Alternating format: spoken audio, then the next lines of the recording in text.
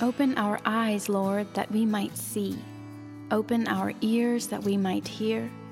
Open our mind and our heart that we might understand, so that we will turn to you and live. There will be signs in the sun, the moon, and the stars, and on the earth distress among nations, confused by the roaring of the sea and the waves. People will faint from fear and foreboding of what is coming upon the world, for the powers of the heaven will be shaken. Happy Advent.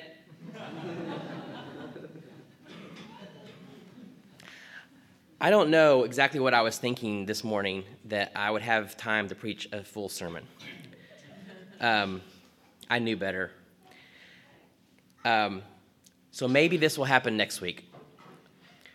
But I want to say one thing, and then I want to say what I think I really have to say this Sunday.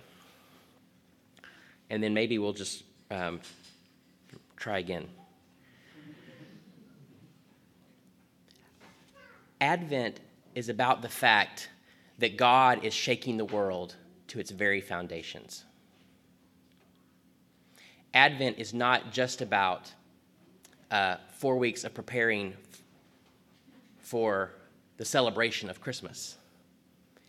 It is a season where we remember that God's action in the world is cataclysmic and changes everything. And if you are someone who faces and feels and knows the brutality of the world, this is good news. If you're a woman today fleeing violence in Honduras with a child in your belly, and warring factions have burnt your house down and killed your husband, and if everywhere you go you're seen as a vermin to be pushed aside, it is good news that the world is going to be shaken to its core.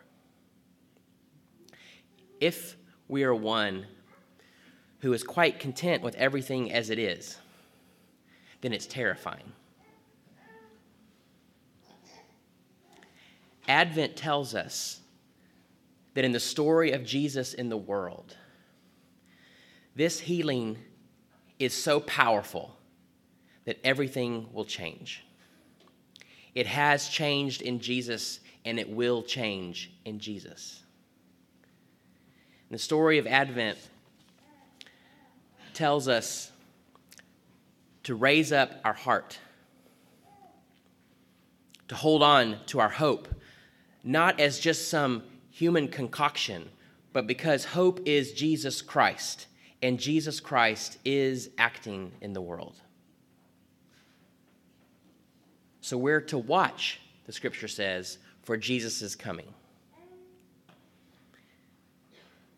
And then we have these beautiful words in the epistle. And this is what I have to say this morning. The words of the epistle is Paul writing to dear friends, and he says, "How can we thank God enough for you? In return, for all the joy that we feel from our God because of you." And I was so grateful when the epistle gave us this reading today, the lectionary, because this is something that I feel, Evan and Missy, where are you? This is something that I feel for you guys. You have been people in whom I have seen Jesus come. I've seen Jesus appear in you.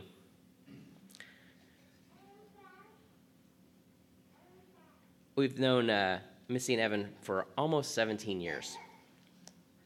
We met them when we first were interviewing at a church in Clemson. They were not married. And I have to tell you, they were the most unlikely couple. When they finally told us they were dating, I thought, a week? Like, maybe?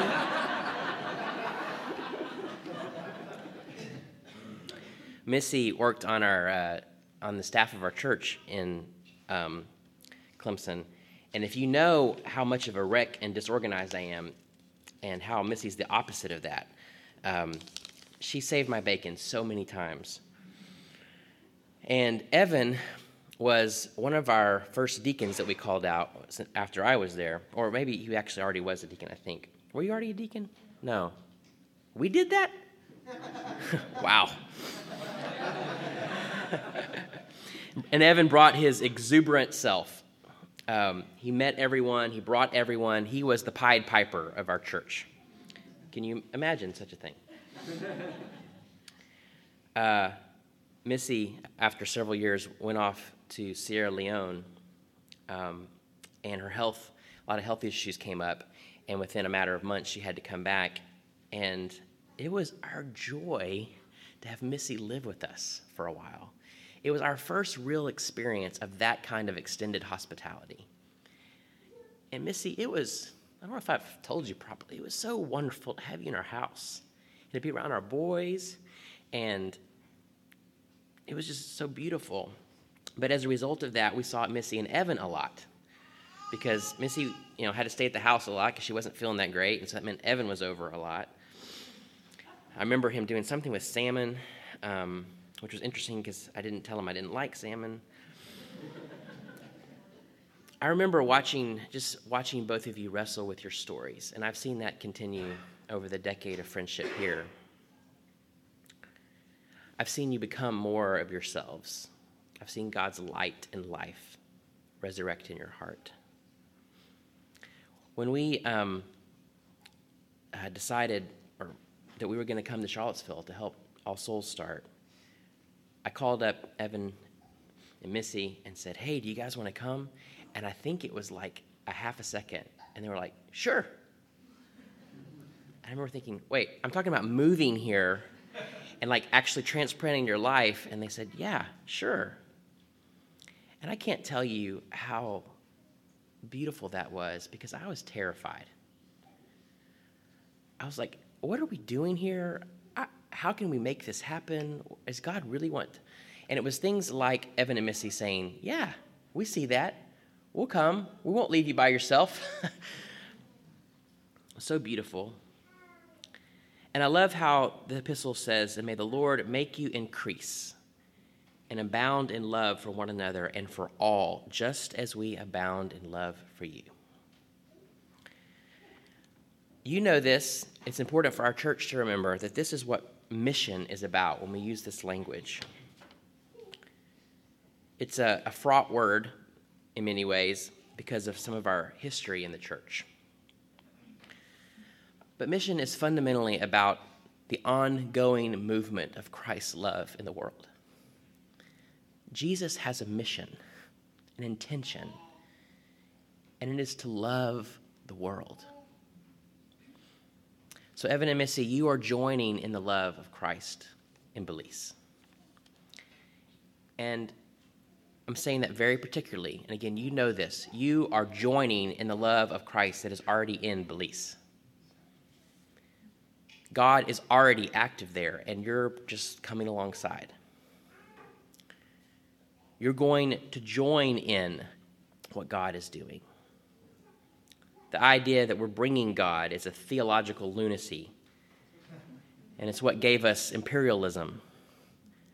But Evan and Missy, you believe that God is already active, loving there. And so you, Missy, Evan, and Annabelle, you're going to go and join in, and you're going to give and you're going to receive just as you have here, but you're doing it in another place. And then hopefully, unless you decide to stay forever, you will bring God's love from Belize back to us. And we will need it. We bless you.